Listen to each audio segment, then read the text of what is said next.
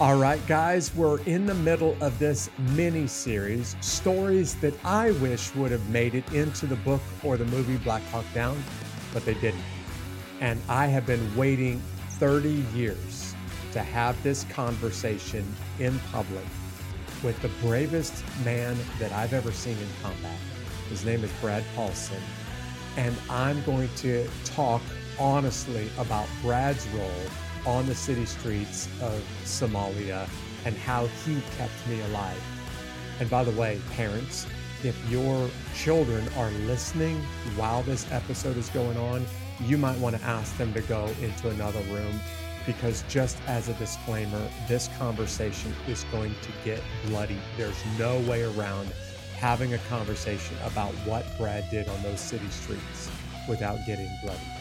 Join me in this episode as I talk to the bravest single man I've ever seen in combat, my friend, Brad Paulsen. These stories of triumph over adversity will help you handle your toughest days in life and become unbeatable. Before I get into the conversation with Brad, I want to remind you that the Solomon Foundation is sponsoring this episode. And these guys have been around for a while. They're helping the local church grow, and they do it by giving you an excellent return while you make an eternal impact. If you want to know more about the Solomon Foundation, just check them out at thesolomonfoundation.org. Now here's my very honest conversation with this incredible warrior, Brad Paulsen. Hey, Brad. Wow, it is great to see you, man. I literally haven't seen you in about 29 and a half years. Thanks for being on this episode with me. Yeah, it's been too long. It has. You and I have talked a lot on the phone. We've texted a bunch back and forth, but this is the first time that I've been able to see your face. So everybody who's watching this on YouTube gets a chance to see both of our faces too. Yeah, hey. All right, man. So what I'm going to do with you is something that I should have done 29 years ago. I want to go down memory lane with you. And what we're doing, as the listener knows, is we're doing conversations that I think personally, these stories should have been in Black Hawk Down instead of my story. And Brad, I'm just going to say something to you right up front, right out of the gate. I have been to combat all over the world over many, many years. And to this day, in my mind, you are the bravest man I've ever seen in a firefight. No exception. Hey, what you do the best you can. Yeah. That's all you can do. Yeah. I thought I was doing what I thought I was that I was trained to do. I was just trying to. I didn't feel that way though at all, man. I didn't feel that way. I was scared crapless. Yeah, you and me and everybody around us were too. We're going to get into the middle of this fight in Mogadishu that becomes the book and the movie Black Hawk Down.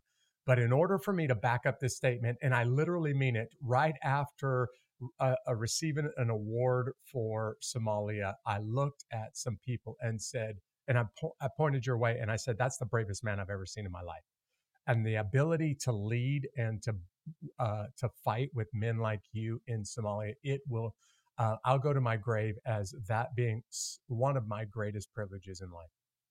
I will too. All right. So I need people to understand why I consider your actions that night so incredible. And in order to do that, I want them to know where you're at in your military career when when we're doing this normal everyday training in Texas and get a call to stop what we're doing and fly over to North Carolina and get ready to go to Somalia.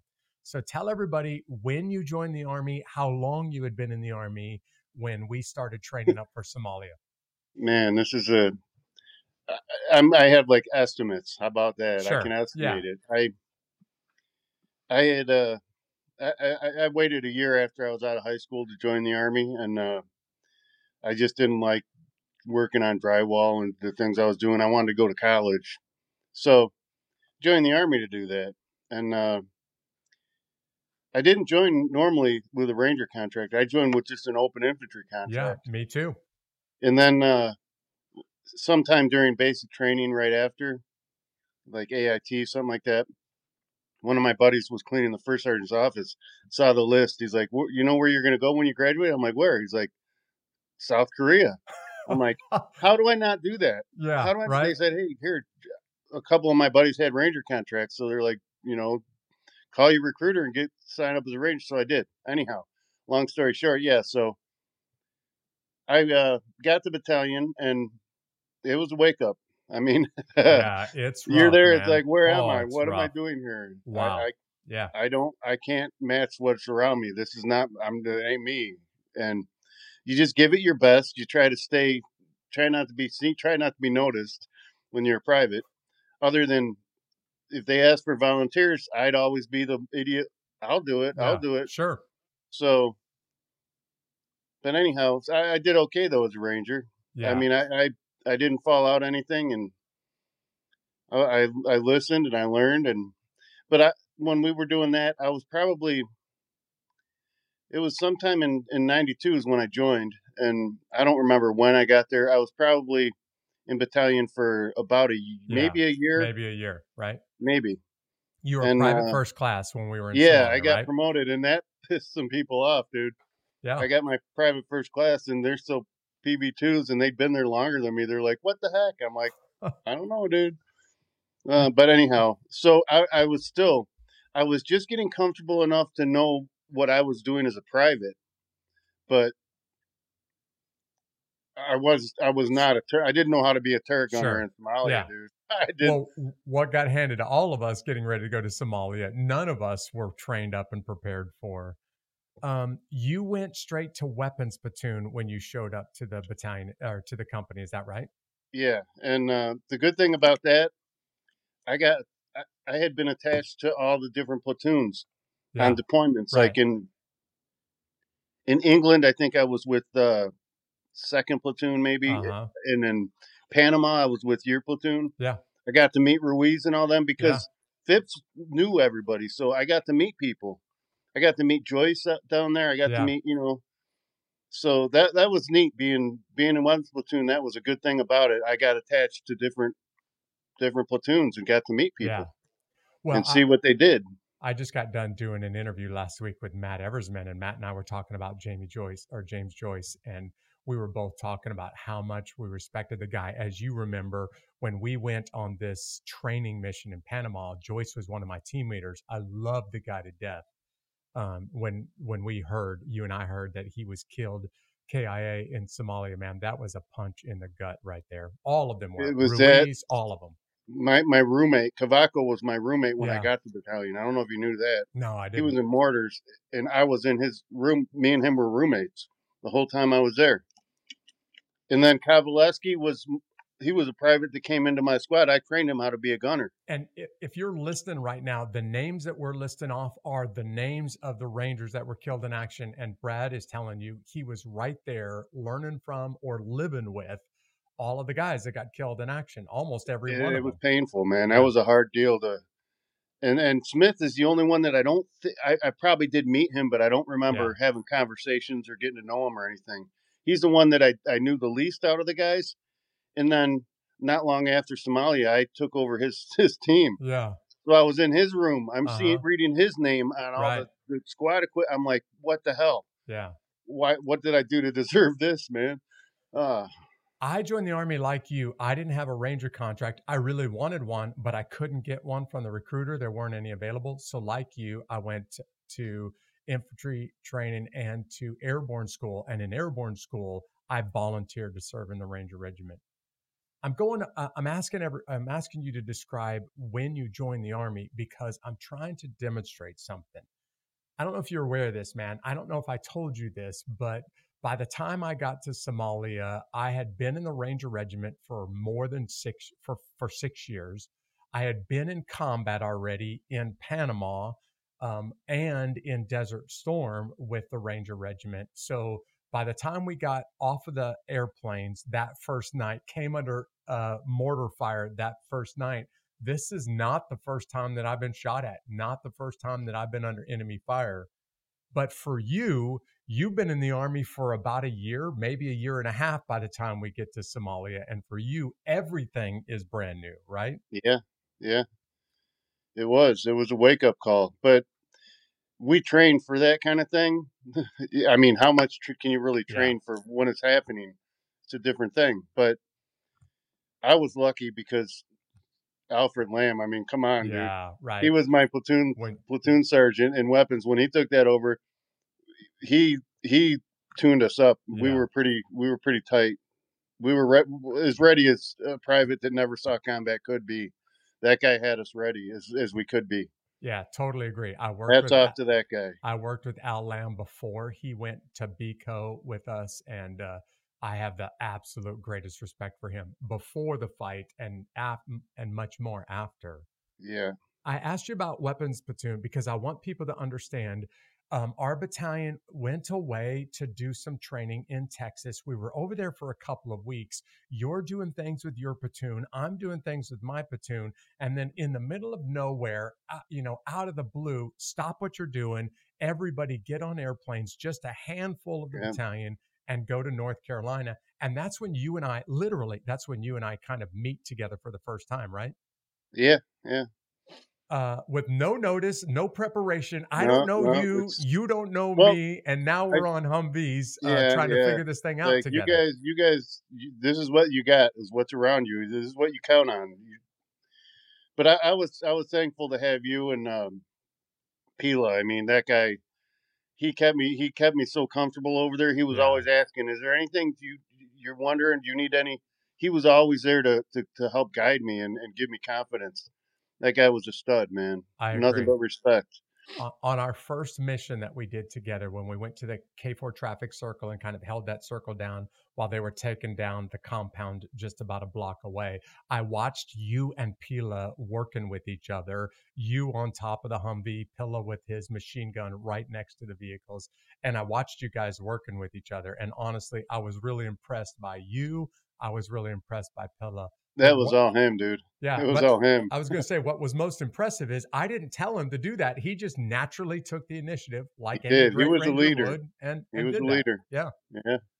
Yeah. Okay, so let's just get right into it. We are thrown into Somalia. I've never done missions on vehicles before. I don't even know how to drive a vehicle. I don't know how to operate vehicles. We get just a couple of days train up in North Carolina before we jump on these transport aircraft and go to Somalia. And you've never really operated a 50 cal before getting over there. Is that No, right? I mean I'd used one on a range. Here, take turns shooting this, Yeah. but I wasn't a 50 cal gunner. But trust me, once they said this is your job, I learned that thing Yeah. quick, and I got pretty good on it. I'm gonna tell everybody how good you got on it. One of the first things that we did over there is went out to the desert. Remember that little 55-gallon drums that we set up way out in the desert For the outside of snipers town? to Yeah, practice on, and I was like, okay, yeah. guys. I watched you on a free gun, no, traversing equipment. I watched you putting rounds on those drums in within one short burst, and I was like, Yeah, this guy who's never fired a 50 cal, never really trained on a 50 cal, is now yeah. faster and more accurate than anybody that I've ever seen who's worked on it for years. I was pretty good on it. I liked that gun. It was a fun.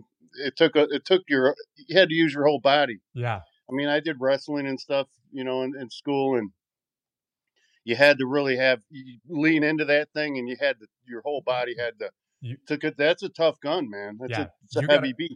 you got to control that gun, or that gun's going to Yeah, and control you. I was a little light little dude, but I could do it. Yeah. I handled that pretty well. I was impressed with myself on that. You and I worked the system out. I don't know if you remembered it, where I would have some tracer rounds. I would put tracer rounds on where I wanted you to shoot the 50 cal. And within one short burst, you would be able to move the 50 cal onto my tracer rounds within a matter of seconds. I've never The seen 50 cal, it's so long. It's pretty easy to shoot, man. It's a long. You just aim it and shoot, man. I'm telling you right now, I have never seen anybody before or since that can is better with a 50 cal than you are. And you've never trained on it in your life before we get over there. No, we did a little bit though. We trained a little before we went over. We got to go on some ranges in North Yeah, Carolina a and couple stuff. of days before we went over Yeah, there. I yeah, a mean, couple. no real training That's on it. all it takes. So I put every ounce of effort into it, dude. I tried my best, my hardest. It blew me away. um, we got so good, you and I, that I got to the point I had no question, no matter where we were at, what we were doing. If I put a couple of tracer rounds on a target, you would be on that target within a matter of seconds. And I've never seen that before, Brad. Never seen it since, man. I don't even remember most of that. So Well, okay, before we get to the big fight on October 3rd and 4th, do you remember the target that we went on and we stopped at the reviewing stand with the vehicles? Everybody else hit Radio Mogadishu, and we get into a firefight from 3 different directions at the same time. Do you remember this? and dude, yeah, I remember exactly because in my head I'm thinking, what dumb kid is lighting off firecrackers, dude? What kind of kid would do that in front of us? What's going on? And then I start hearing the rounds whipping by me, and a couple RPGs went right by me and went off right behind us, and I'm like, okay, that's not Yeah. firecrackers. So we turned on them. We took care of that pretty quick because we had all those Jeeps and all those guns. Just that was it was like the 4th of July That going off right there. the reason I bring that up is because if I'm not mistaken, that's kind of the first real time we're under kind of accurate enemy fire. Is that right? Yeah, that was the most intense fire we were under. There was plenty of people popping rounds at us. You could hear them zinging by, Yeah, down the but that streets. was that was real close, and it was pretty intense. Um, But 10th Mountain was the guys that were shooting at us. They had guys. Me and Bonnet talked to one of them guys a couple days yeah, later, and they asked him, "Hey, did you guys see what happened the other night?" They're like, we saw these guys shooting at each other, so we start shooting at them. I, They're like, next thing you know, there's a machine gun rounds hitting the sandbags 10 feet in front of us, and RPGs landing behind us by like 10 feet.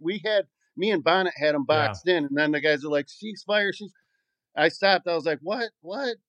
Yeah, that could have been bad, It man. could have been bad, and by God's grace, we didn't kill anybody in that American base that was firing at us. Yeah, And that for would the have been bad. listener, But I got really close, dude. yeah, for the Oh, listener, that is not that uncommon, especially when you have different units that are not aware of what each other are doing. But Bonnet is in the vehicle behind us. Bonnet has an automatic grenade launcher, 40 millimeter automatic grenade launcher, and you have the 50 caliber machine gun. By the way, this gun is almost 100 years old. It had been manufactured 100 years earlier when we were in Somalia, and you and Bonnet worked together seamlessly. It was awesome. yeah, he was good on that thing. There was most guys had never shot that gun. I Yeah. don't think I ever shot it. I had to And remind Bonnet, it takes about 10 meters to arm that grenade, but once it goes off, it sends shrapnel everywhere. So be very careful where you're aiming that thing, man. yeah, I don't think he ever hit me, so it's So all good. back to the reviewing stand. We have the vehicles parked. We're waiting for the helicopters and everybody who went in by air to take down the target. And then they're going to move to us, or we'll move the vehicles to them. And while we're parked, from behind, we get hit with enemy fire while there's a small ranger team going behind us to investigate. That's when you guys spun around and started returning fire from behind. And you did it in a matter of seconds. Do you know that one of the Little Bird pilots that was flying in the air that day came up to me as soon as we got back to the base, and he said, "Jeff, you should have seen it from the air. It was spectacular. There's 1 or 2 bad guys by the reviewing stand with AK-47s, and then when they fire, all of a sudden 50 weapons from the Humvees just unload on them all at the same time with Yeah, pinpoint accuracy." He said, "It was, man, I wish I had a video of it. It was amazing." yeah, I heard something about that. And then, because we're taking fire from behind, that fire wakes up an American supply base that you're talking about. They start shooting at us from the opposite direction. Now we're getting hit from both the left and the Yeah, right side. and they had to be like a half mile Yeah. away. They were pretty far away, but And then while all of that is going on, all of a sudden the Somalis start to shoot at us from the hospital, literally using the hospital and the rules of warfare and the Geneva Convention. They're breaking their own rules and shooting at us from the hospital from a third site. I know. And that I wasn't going to return. I didn't want to because, well, it's a hospital. And with the birds flying around at that distance, if I some of my rounds could have skipped off a building Yeah. and hit one of the helicopters. I'm like, I can't. But that's where Cavaco impressed the crap out of me, Yeah. dude. Yeah. Free gunning that 240 or the Mark 19. He's just like bam, bam, bam, bam, And bam, bam, right across the puts them window all with over the the guy shooting hospital. at us. Yep. He just hit it with just one little. I was like, how do you do that, dude? Yeah, I was going to say that hospital's 1,000 yards away when he does Yeah, that, and he's putting rounds right he's on just the pop, pop, windows. pop Yep, right on it, man. it's He incredible. took that guy out. So Oh, now we're getting hit from 3 different directions at once. Everybody is scrambling to try to return fire left, right, and behind us. And in front of us is our assaulters still taking the target down. And I watched you, Brad. You were totally calm. You absolutely blew me away. Man, I was blown away by what I saw. yeah, I don't. I just you just react. You just follow your training. You know, try to do what you think is right and what you're supposed to, and that's all I did. Yeah, well, you did it, and you did it, and that alone blew me away. So now, by the time we get ready to roll out on October 3rd and 4th, at this point, you can shoot better than anybody that I've seen before. You've been in a firefight and you've remained calm. The 2 questions that I have as a combat leader about my guys in combat, and everybody's answered those 2 questions, but you have absolutely blown me away on both occasions. And we roll out in the city streets and we get to the target building. If you remember, our 2 vehicles, me and then Danny Mitchell behind us, we turned a half a block too early Dude, that on was scary. on the way to the I'm target. looking Yeah. around. I'm like, hold on, wait a second. I'm like, I can't keep us. I can't cover us. I can't keep us safe here. There was people everywhere. I still remember how it felt personally. I still remember how everybody in the vehicle felt when we turned half a block early and got just down the road, and all of a sudden, every eye and every They're person like, started what are looking at these you? two Hello. Humvees. Yeah, and we became the easiest target. And I said to Danny, "We made a mistake. We need to get out of here. We need to get out of here really fast." We get to I'm just kind of narrating until we get to the part that I really want people to hear about you. We get to our little holding position, waiting for the call to come up, pick up the assault force, get the bad guys, and get out of there. And that's when I get a message from Colonel McKnight that Todd Blackburn is seriously wounded. I have to move on foot to get to Mike Steele's position just to find out where Blackburn is. But then we start to fight our way up to Blackburn. And I don't know if you remember this. This may be something, I don't think I've talked to anybody about this in 30 years. But as we're fighting our way just to get to Blackburn, who's barely holding on to life, that position, Blackburn's position, is under some pretty intense fire from a dude in a tree. Do you remember this? I I remember a dude in a tree from one of the other times we went Yeah. out. I don't remember this guy in a tree. Anyway, so we pull up to that intersection and I see the guy in the tree. He's totally hidden by the tree, and he's putting really, really effective fire on Matt Eversman's position, and especially on Todd Blackburn. And I pull the vehicle up and I say, "Hey, Brad, I want you to just go ahead and take out that tree. Your 50 cal will go through the tree and into the guy behind the tree. So just go ahead and take out the tree so that we can get this thing done and get Blackburn loaded up." And within a matter of 2 or 3 rounds, boom, you're on the tree and the target goes silent, and no more problems from the tree anymore. Let's just put it that way. Yeah, I didn't remember all that, but hey, it's all right. Then we get up to Blackburn's position. We put him on this cargo Humvee, and now it's me in the Humvee with you on top, riding on that 50 cal machine gun.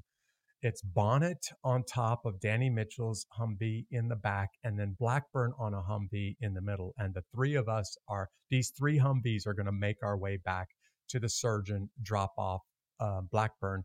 And then the plan was for us, I don't know if I had a chance to tell you this, but the plan was for us to turn right back around, get out there and help the exfil and help get the assault force back to the airfield. Did I even have a chance to explain the whole plan to you before we grabbed Blackburn and started rolling? I was along for the ride. I was Yeah. just going where you took me, man.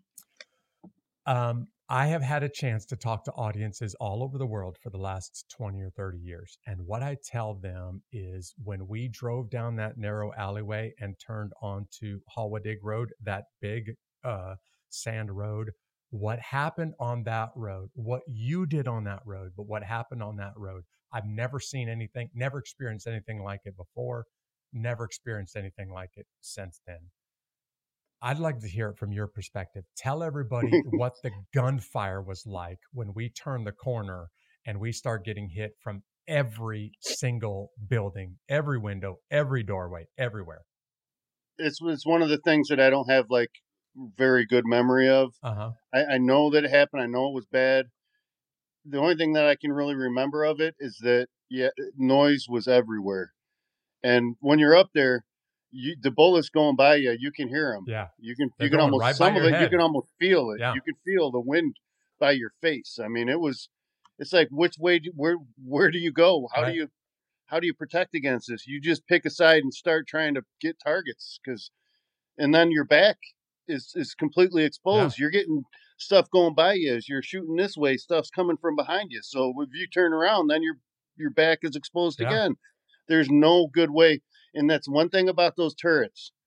There was no cover and no concealment up there, dude. Yeah. We're up at a wall, and you guys are looking out. You see a wall. Well, I see over that wall. I see down block. Yeah. I see up all these. I'm not saying you guys didn't. You guys had the same kind of fire coming, but I could just see more of it. It was a very exposed position, man. Those turrets were not fun.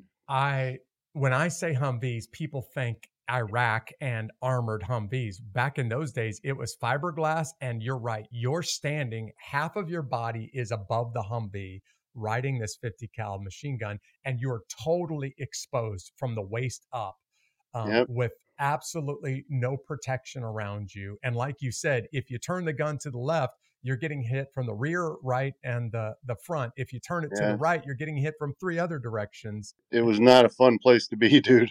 I was watching you free gun on the streets as we were trying to take Blackburn back, and you were all over the place. And that's when I said, hey, Brad, take the left side of the Humvee, because Dominic Pilla also had that Mag 58 machine gun. And I told Pilla, take your machine gun, face the right side of the Humvee. And Brad, I don't think I've told you, I watched what happened next. I couldn't get my gun to the right of the vehicle as fast as Pilla could, because he was already, patrolling that side. But there was a guy hiding down the side of the road. He was under the bushes. He was right next to our Humvees when we got right next to him. And he took his AK-47 and pointed it right at your back. And that's the exact moment that Dominic Pilla shot him and hit him immediately and killed him before he could hit you in the back. But that's also the exact moment that Pilla took a round in the forehead and fell over in the lap of Tim Moynihan. Yeah, I didn't know that happened until way down the street, man. Yeah. So I don't know if you even had the words for it. I don't know how much of this you even remember, but can you describe what it was like when Moynihan starts to scream that Pilla's dead? Because that's when I heard. That's when I knew. I didn't know anything was going on like that, and I remember hearing, because I didn't have earplugs and I wanted to be able to hear you guys. Nor did I. Not the smartest thing to do, but hey, and I remember hearing you. I could hear you guys going back and forth, and I stopped for a second, listen, because it had the shooting had died down on us a little bit at this point. So I was kind of still trying to keep an eye out, but I heard you call back. Are you sure? Did you check for a pulse? And he said, yes, Sergeant, I checked. He's dead. I was like, the fuck. Yeah. Sorry about the. All good, man. And then I just remembered telling myself, and I'm trying to keep us safe, and that was a mess of a drive back, dude. After that, I don't even want to get into that, but I just kept telling myself, don't look back.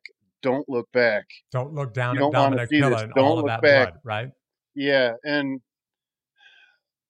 I didn't listen to myself. When we finally did pull in, and I'm yelling for medics, because I'm medic, and you're like, no, it's okay, he's gone, and I look back.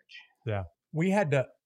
I remember you and I had to part the Red Sea. There were 50,000 people in the streets in front of us. Yeah, and you had vehicles everywhere and people, and you were firing your 50 cal right over the tops of their head. Not going to kill anybody. I mostly had my pistol just shooting in the air, just telling, hey, move. I didn't speak somehow. I don't know what they said. Right. trying to get them to move. And that's right. Not going to kill anybody, but need to get the no, crowds out of the just way so we can get back to the base. that place was crowded, dude.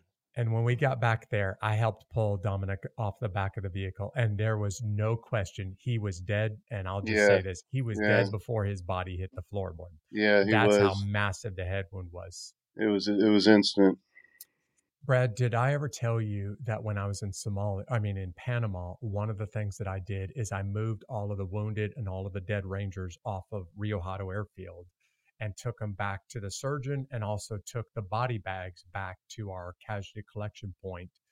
And I moved a lot of blood, and I moved a lot of dead bodies while I was in Panama. Did I ever tell you that? No, I don't remember hearing that. Well, this is important because when we got off the Humvees and we get notified from Lieutenant Moores that Mike Durant's helicopter's down, we need to go back out there. And one of the special operators who came back with us, huge shout out to John Mesa, who is a bold man in combat, said, "Hey, Jeff, you need to go clean this Humvee up." When I jumped off the Humvees, we didn't have running water. We just had a water buffalo and some buckets.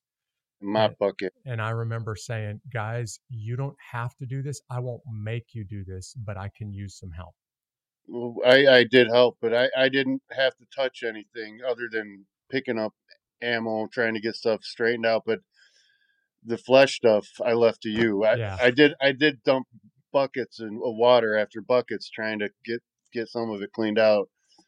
When we were cleaning the back, the most terrifying moments of my life, hands down, was standing at the back of that Humvee with you, cleaning up Dominic Pilla's body, literally. His brain, the bone, all of it splattered everywhere on the back of that Humvee. And I remember for a moment, I remember the radio was still on. I was listening to the fight. It was going really, really bad. And I remember saying, "Just turn the radio off. I don't want to hear it right now." It was so bad. But I also remember watching you, Brad, and I watched you, who have never been around that kind of blood and bodies before. I have, and I've been around them more than once. I watched you, and that was one of the moments I was like, I can't believe what I'm seeing from this guy. He's been in the Army for maybe a year and a half, been in the Ranger Regiment for just a little while, never, ever been in a circumstance like this. And he's doing one of the most gruesome things a warrior will ever have to do in combat. And he's holding it all together, where most people who have been around for 20 or 30 years couldn't hold it together. I put on a good fake. Come on, dude. I wasn't holding it in my mind, dude. There was nothing held together. Well, by holding it together, I mean, you didn't run to the corner of the airfield hangar and go hide and, call it quits for the night, man. You stayed Don't think right I didn't there. want to. Don't think I didn't want to. You stayed right there in the middle of the fight. And when we were cleaning the back of the Humvee up, I was simply blown away by your courage, man.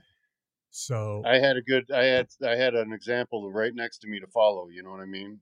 You were, I did what you did. I just followed you, dude. And I was just watching you and trying to be a leader that was worthy of leading a guy like you in combat. I'm narrating for the listener, obviously, is what I'm doing right now, Brad, kind of the highlights of this fight. And by highlights, I'm putting highlights in air quotes, because for me and you, these are the low lights of the fight. We roll back out in the city streets. I'm getting directions from the command and control helicopter in the air trying to take us at Durant's crash site. And then the helicopter says, drive down the streets, go to the burning tires. And right as soon as you get to the burning tires, if you take a right, you go to straight to the crash site. What that helicopter couldn't see is the ambush that was waiting for us down that street. Remember that? There was pretty much every roadblock we came upon had an ambush waiting at it. And this one, that was a pretty big one. That dude. one was rough. I remember thinking we were literally right next to the guys when they opened up on our Humvee, 10 feet away. You're totally exposed, from the waist up, sticking out of the top of the Humvee. We're 10 feet away from them, and they open up with an RPG. That makes sense. And then automatic gunfire right after that. And the RPG totally bounces off of the hood of the vehicle and explodes into the wall next to us. And to this day, I don't even know how that was possible. How could you miss a target that easy that big, Well, he that didn't miss close. it. He just didn't hit it straight enough. It bounced off. Yeah, it was a little bit of a miss. It, Thank God for that. yeah, it blew up in But even the, still, when that thing blew up on that wall, that wasn't very far away from me. no, and I it was like, was, "How am I still here?" yeah, the It had to be overpressure was It had so to be it. close that it started to lift the Humvee up for just a second before it Yeah, set it back down. it was a pretty big explosion, pretty close to us. It's the one shot that should have killed everybody on the Humvee, and and it missed us basically. It Yeah, should have killed yeah, us all, and it missed us completely.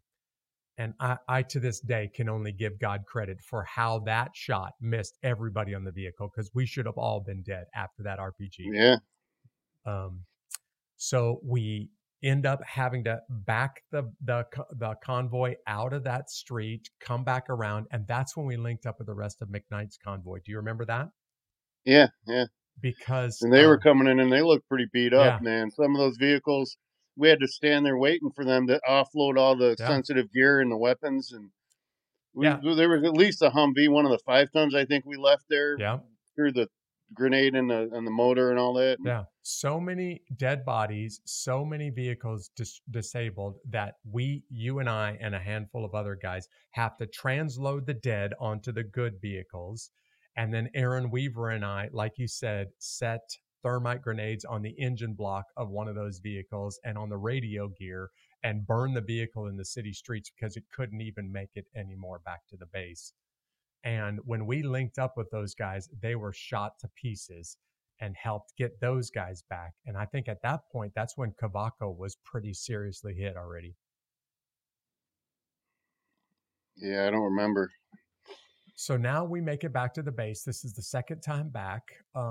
Now, even more blood and more dead bodies around us. And I thought that somehow Colonel McKnight's column of vehicles had secured all of the rest of the assault force. I thought that the rest of the folks at the crash site were already on those vehicles when we got back. And that's when I learned now half of the force is still out there, and we're going to need help from the United Nations to go back out there. So we start to plan this big United Nations mission. I want to give credit at this point where credit's due. Major at the time, now retired General Craig Nixon, called me off to the side and said, Jeff, your men they're looking to you and they're scared. And you need to go talk to them because you're asking them to go back out in the city streets a third time. And going back out there the second time was bad enough. Going back out there a third time is almost too much to ask. So you need to go basically give them a little pep talk. And I don't know if you remember that talk when I jumped up on a metal folding chair and just said, all right, guys, gather around. Here's what's about to happen next. Do you remember any of that? Kind of. I mean, Yeah. So, I was kind of in a haze during all that because every time we got back in, I was like, how am I still alive? Thank God we're back. And I just kept waiting on the rest of the guys to yeah, come in. I thought it was over. so did I. And then Until, it's like, no, we got to go back. And it yeah, was like, wait a second. I can't go back. I go back out there, I'm dead.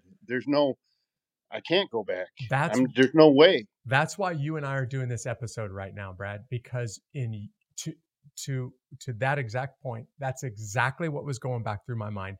If I go back out there, I wasn't thinking about me. I was thinking about you guys. If I go back out there, every single guy on my Humvee is going to get killed. You can't possibly ask us to go back out there. And then they say, hey, Jeff, you guys got to get ready to go back out there. And I'm like, we're all going to die. Every one of us are going to Yeah. die tonight. Yeah. Yeah, that was what everybody was thinking the same thing. Let's go to the middle of the night. This is, without a doubt, the bravest events that I've ever seen in a firefight. And Brad, just so you know, many deployments to Afghanistan and Iraq after Somalia, Panama and Desert Storm before Somalia. I've seen killing, I've seen bravery, but not like I've seen from you. So we tuck into this huge force, Pakistani tank, Malaysian armored personnel carriers, 10th Mountain and Humvees, and we're on the same Humvees that are already shot to pieces at this point. And we roll back out there. I remember we turned on National Street, and I thought no one in their right mind would be crazy enough to fire at this huge convoy with all of these vehicles and A all of lot of these guns. weapons. And then as soon as we turned the corner, National Street became like a 4th of July with fireworks going off in the left and right everywhere we were. And I thought to myself, here we go again. Yeah. We're on National Street. I don't even remember how long we've been on National Street. And this is where you really, really blew me away, man. First thing that happens, well, lots of things happen, but one of the first notable things that happen is you take a ricochet from a round across your forehead and are bleeding into your eye, right? Yeah, but I still don't know exactly what hit me. Something hit me. Okay, so I want to tell the list. I want the listener to hear what you just said. We're driving down the road. You and I, at this point, have been in and out of the city streets twice. And at this point, now we're getting hit like the 4th of July, fireworks going off left and right. And on National Street, you take a round across the forehead. That alone should have killed you. That alone would have taken most guys out of the fight. And now you're bleeding down into your eye a little bit, which of course makes it harder to shoot It made it a from. little hard to see what you're looking at. But Yeah. when that happened though, that happened at the same time that something hit me in the hand. And my hand, I had my hands on the back of the 50, and my hand goes this way, my head goes that way, my K-pop flips back, and my nods are off. I'm like, what the hell was that? And yeah, my hand burned. I asked you, hey, can you look at this? Tell me Yeah. what the hell's going on. It was burning. It was like somebody was sticking burning needles into my hand. I was like, what the heck? I remember this like it was yesterday. RPG goes off, hits the wall right next to us. It's just a few feet away. The flaming hot shrapnel peppers you, and it hits you in the right hand because it hits the right side of the vehicle. And when you say this, I say, Brad, jump down in the vehicles. Let me take a look at that hand. And I want to do a little bit of first aid on you. And I remember there's two things about this that I still carry with me. I still remember what this smelt like. And I still remember what this sounded like. Because when you when you got down into the Humvees next to me, you were holding your right hand. It was sizzling like bacon in a frying pan. Okay. And there was I don't remember that. and there was still smoke, and there was still a smell coming off of it, like the smell of burning meat. And I was like, Brad, I'm going to put a bandage on that hand, but first I got to pour some water out of my canteen. This is not sterile. I got to pour some water on it to try to put knock the flaming hot metal down a little bit. It was. And bandage your hand up. And this is the bravest thing I've ever heard, I've ever seen, the bravest act I've ever heard in my life. I was like, Brad, it takes 2 hands to run a 50 cal machine gun. That is that's a massive gun with a lot of meat behind it. And now you're bleeding into your eye. You've got shrapnel that's still burning in your right hand. And I said, Brad, why don't you just take a seat in the back of the Humvee? I'll put somebody else on the 50 cal. And I will never forget to my dying day what you said to me. Tell everybody what you said. I don't remember, dude. I just know I said, I got it. I'm good. You said to me, no, Sergeant, it's my gun. I've got it. It's my responsibility. And I almost punched you in the face, man, because I was trying to tell you, Brad, there's no way you can shoot. There's no I way did, you though. can fight. I shot it, dude. Yes. I found a way. I did okay with it. I tried multiple times to tell you, Brad, don't get back up on that 50. Somebody else can go run the 50 cal tonight. You've done enough. Just sit in the back. And multiple times you said to me, no, Sergeant, it's my job. It's my gun. I got it. And you jumped back on the gun and you stayed on the gun all night long. And that was the moment I said, this is the bravest man I've ever seen. It got hard, though. There was a couple times where I thought about letting Moynihan up there because it was kind of hard with the one hand, not really. Yeah. Tell everybody. I could figure it out, but I was going to say, tell everybody what it took just to change out ammo cans and to recock that gun with one hand. With only one hand. It's a little tough. A lot of guys can't do it with one hand. I did, though. And my hand still worked, but during the night, dude, the longer it went on, that pain in my hand just kept traveling up my arm all the way to my shoulder. So my whole arm pretty much wouldn't work. But I made it work. I would pull back on it and I would like get it with my elbow and pull back the charge. By I the did what next it took. by the next morning, you're using your right forearm and your left hand to cock the gun every time you replace the ammo cans Yeah. because you've got no real use of your right hand. And I am No, but thinking to it myself, worked. I'm thinking to myself, anybody in their right mind would have jumped off of the 50, got in the back I of the know it Humvee. probably would have been the right thing to do, but I was still doing okay, man. I could handle it. Yeah, you could handle it. Wow, did you handle it? And I, this is the point where I realized this is one of the bravest acts I think I've ever seen in my life. And then we start to get hit. Remember this from the building right next to us, from the rooftop. Remember Dude, that? I remember because I got burnt. The brass, I see brass bouncing off the The the top of the top, Humvee. and I'm like, that's not coming for me. There's no one else up here. So what the? And I look up, and yeah, it's raining down on me. And when I looked up, it's landing down my shirt, and it gets into the Flaming hot with the big. I brasses. can't get it out Yeah. because the hot brass is burning me. I because I got that vest on. I'm like, crap. Yeah. And I'm like, I'm looking. I'm like, what am I going to do about this guy? I can't. I think Bonnet might have tried to rake him with some. With the Mark 19. Yeah, he might have a few times, but he couldn't get to him either because he was too close to where he couldn't lob him on it. Yeah.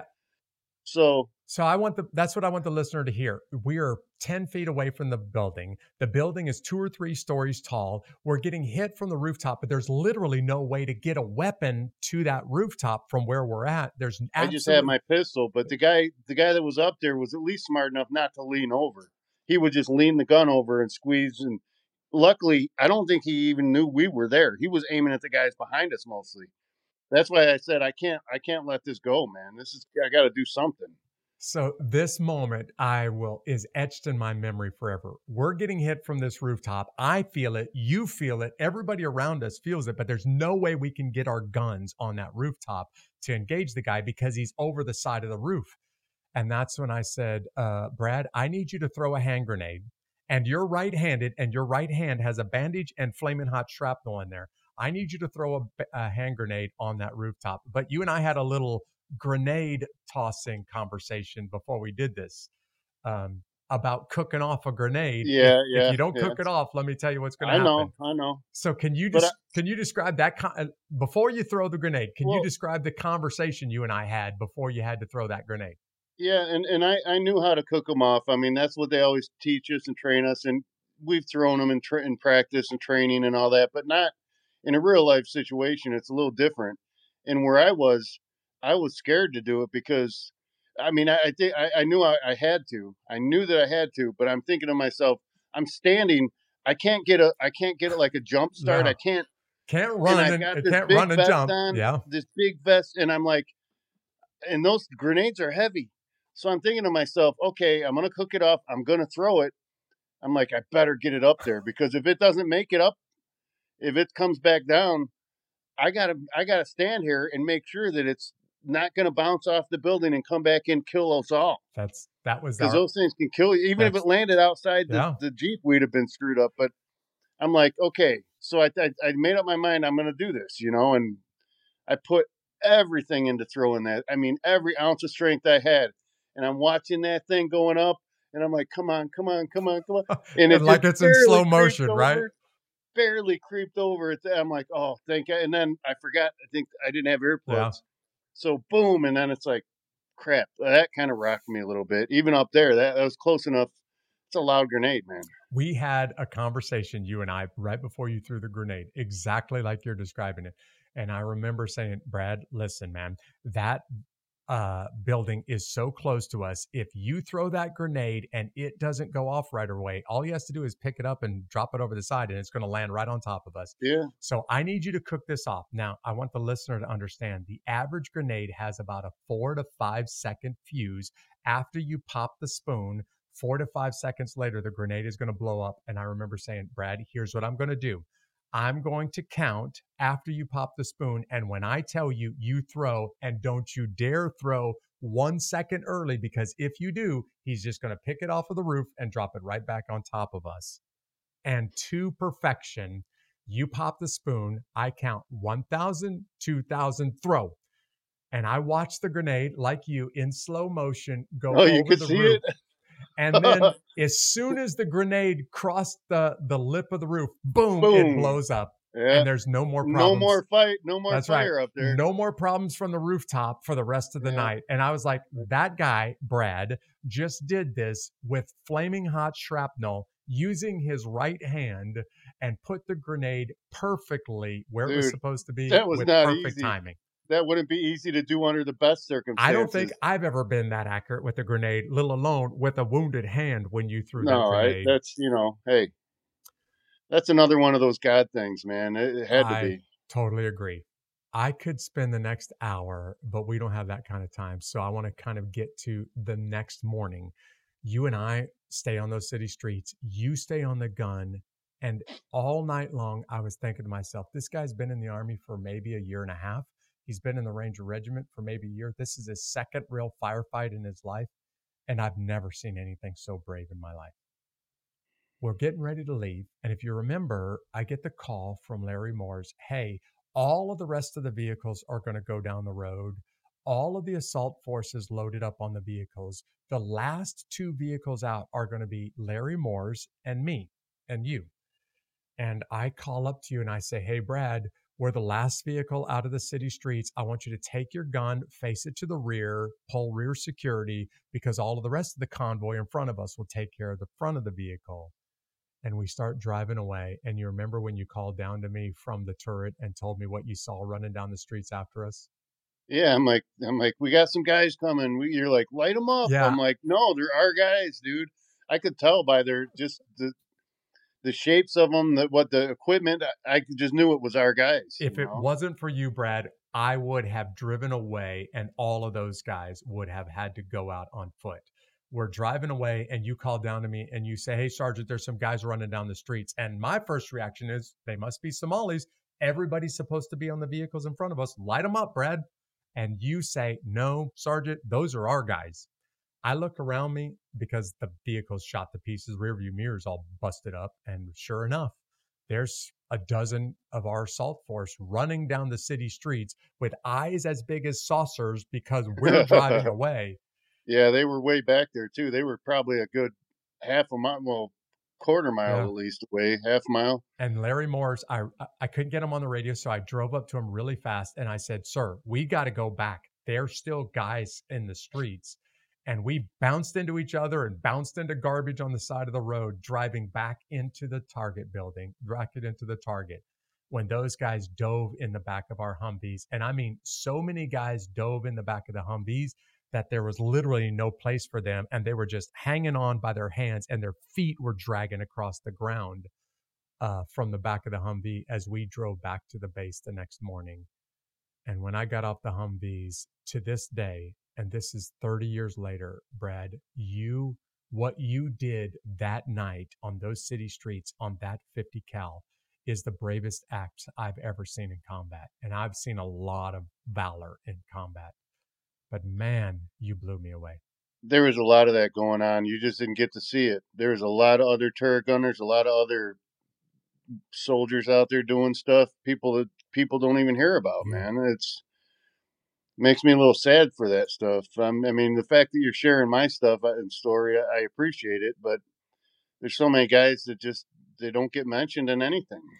I put only a couple of guys from our squad in for Valorous Awards, and I put you in for the Silver Star when we got back from Somalia. It took 28 years before your Silver Star was approved. And I think you may be the youngest Ranger I've ever seen in my life to ever receive the Silver Star. But I'm telling you, man, you deserved it. You probably deserved the Distinguished Service Cross. Dude, I'll tell you that was I had a friend who went through basic and airborne and RIP and stuff with me, and he was a pack clerk. And he told me, he's like, dude, he's like, your name's on the list to get a Silver Star. I'm like, what? It was down to like 12 guys or something. I was still on the list. I was like, what? And then I think they gave 6 or something. But I was a PFC, dude. What the heck who's this guy? What's he? It's all right, though. I don't ding awards.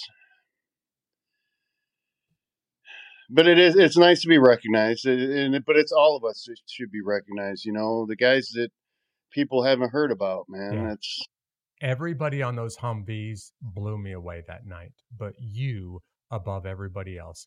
When Well, that's because I was above you, dude. I was when, there. You got to when see it. I put the awards in, I put you and Dominic Pilla both in for the Silver Star because of what I watched you guys do. And Pilla was dead within the first 30 minutes of the fight. You stayed on top of that Humvee, wounded multiple times, and probably the only guy I've ever seen in my life who can fire that massive 50 cal machine gun with one hand because of the shrapnel. And to this That was day, like 1.5 hands. yeah, The hand was still there. It didn't. It was still yeah, there.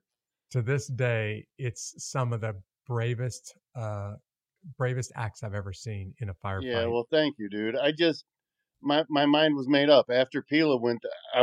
I felt responsible for that because I was on the big gun. I was supposed to keep everybody safe, and that's why when you kept telling me, let someone else up there, I'm like, no, no. If anybody else is going to get hit, it's going to be me. I'm not letting someone else take a bullet for me. I, I So I'm going to stop right there. I want people to hear my interpretation of what you just said. I know what that means. You know what that means, but the listener may have missed what that means.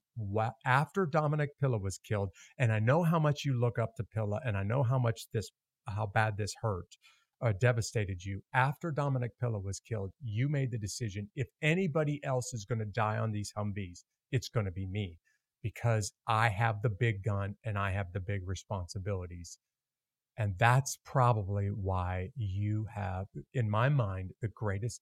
That night, you is your what you did is the single greatest acts of valor I've ever seen in my life. there was plenty other ones. You just didn't get to see it because it was like a couple hundred yards away from Yeah. us, dude. I'm telling you, there was plenty of that going around. I'm sure of it. When we finally made it back to that United Nations base, the Pakistani soccer stadium, that's when I realized just how bad. I thought it was just us. That's when I realized just how bad the whole force had been shot up. I saw all of those body bags lay down in a row. I saw all of the medics trying to keep everybody alive. Huge shout out to Doc Stanfield, who was treating people all the way up until the next day. PFC, who had multiple guys with, litter urgent, multiple guys who are hanging on to life, and they're all around him, and he's trying to treat one at the same time he's telling somebody else what to do with another one. But when we pulled into the stadium the next day, that's when I realized just how bloody this fight really was. Yeah, because I hadn't heard from anybody because up in the turret, I can't hear it. I don't know what's going on anywhere else. And when we jumped off of those Humvees, I remember looking at our squad and thinking, how is anybody alive right now? How on earth did any one of us survive last night? And to this day, I've always said it is solely because of God's grace that any of us are still alive today. I should be in Arlington National Cemetery, not some of those other guys. Yeah, that's the same thing we all were thinking. Brad, if there was one guy that I would have, if I was the guy writing the book or making the movie about Black Hawk Down, if there was one guy that I would make the central character in the movie, it would have been you. No, man, that's just because, like I said, you didn't see everything else. There was so much in that because that for what we saw, it was so intense. But other people saw they could have seen worse. I mean, Yeah. it was bad everywhere. There was nowhere safe out on those streets. There was nowhere safe. But what I saw was you, and I watched you all night long. And to this day, I've been thinking, this is a guy with very little experience, very little training, first real massive firefight, and he is absolutely undaunted by it. He's able to hang on and to keep running that gun all night long. And literally, we're still on the gun when we pulled back in the next morning. Yeah, well, that's what I was trained to do, man. Yeah. I'm going to end this broadcast by just saying this to you one more time. Brad, when I go to my death, there's a few things that I will look back and be very, very proud of. And one of those things is being able to serve with guys like you.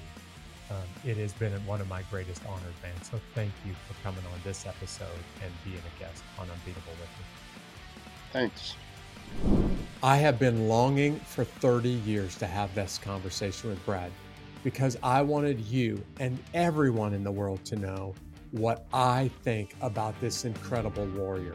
I wouldn't be alive today if it wasn't for the guy standing right above me, completely exposed from the waist up to enemy fire from every direction all night long. Brad, thank you for what you did on those city streets. I want to thank all of the listeners that stay connected with us. For those of you that are subscribing to this podcast on YouTube or your favorite podcast platforms, thank you for being so loyal. And not just for our loyal listeners, I also want to thank the people that are connected to us on social media. You know, we're pretty much everywhere on social media. If you are looking, you can find us, just search for @Unbeatable Podcast. But one of those people that are very connected with us on social media is our fan of the week this week. It's Matthew Henderson. And Matthew, I just wanted to say thanks for staying plugged in. Thanks for being so engaged.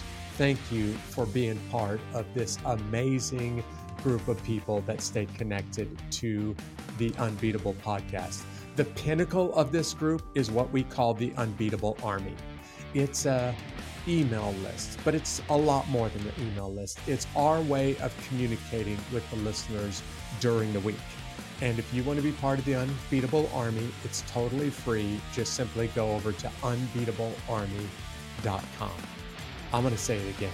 Brad, thank you for being my guest today. Thank you for what you did above me on those city streets. And next week, I can't wait to bring you another guest who this story should have been in the movie Black Hawk Down, but it wasn't. See you right back here next week.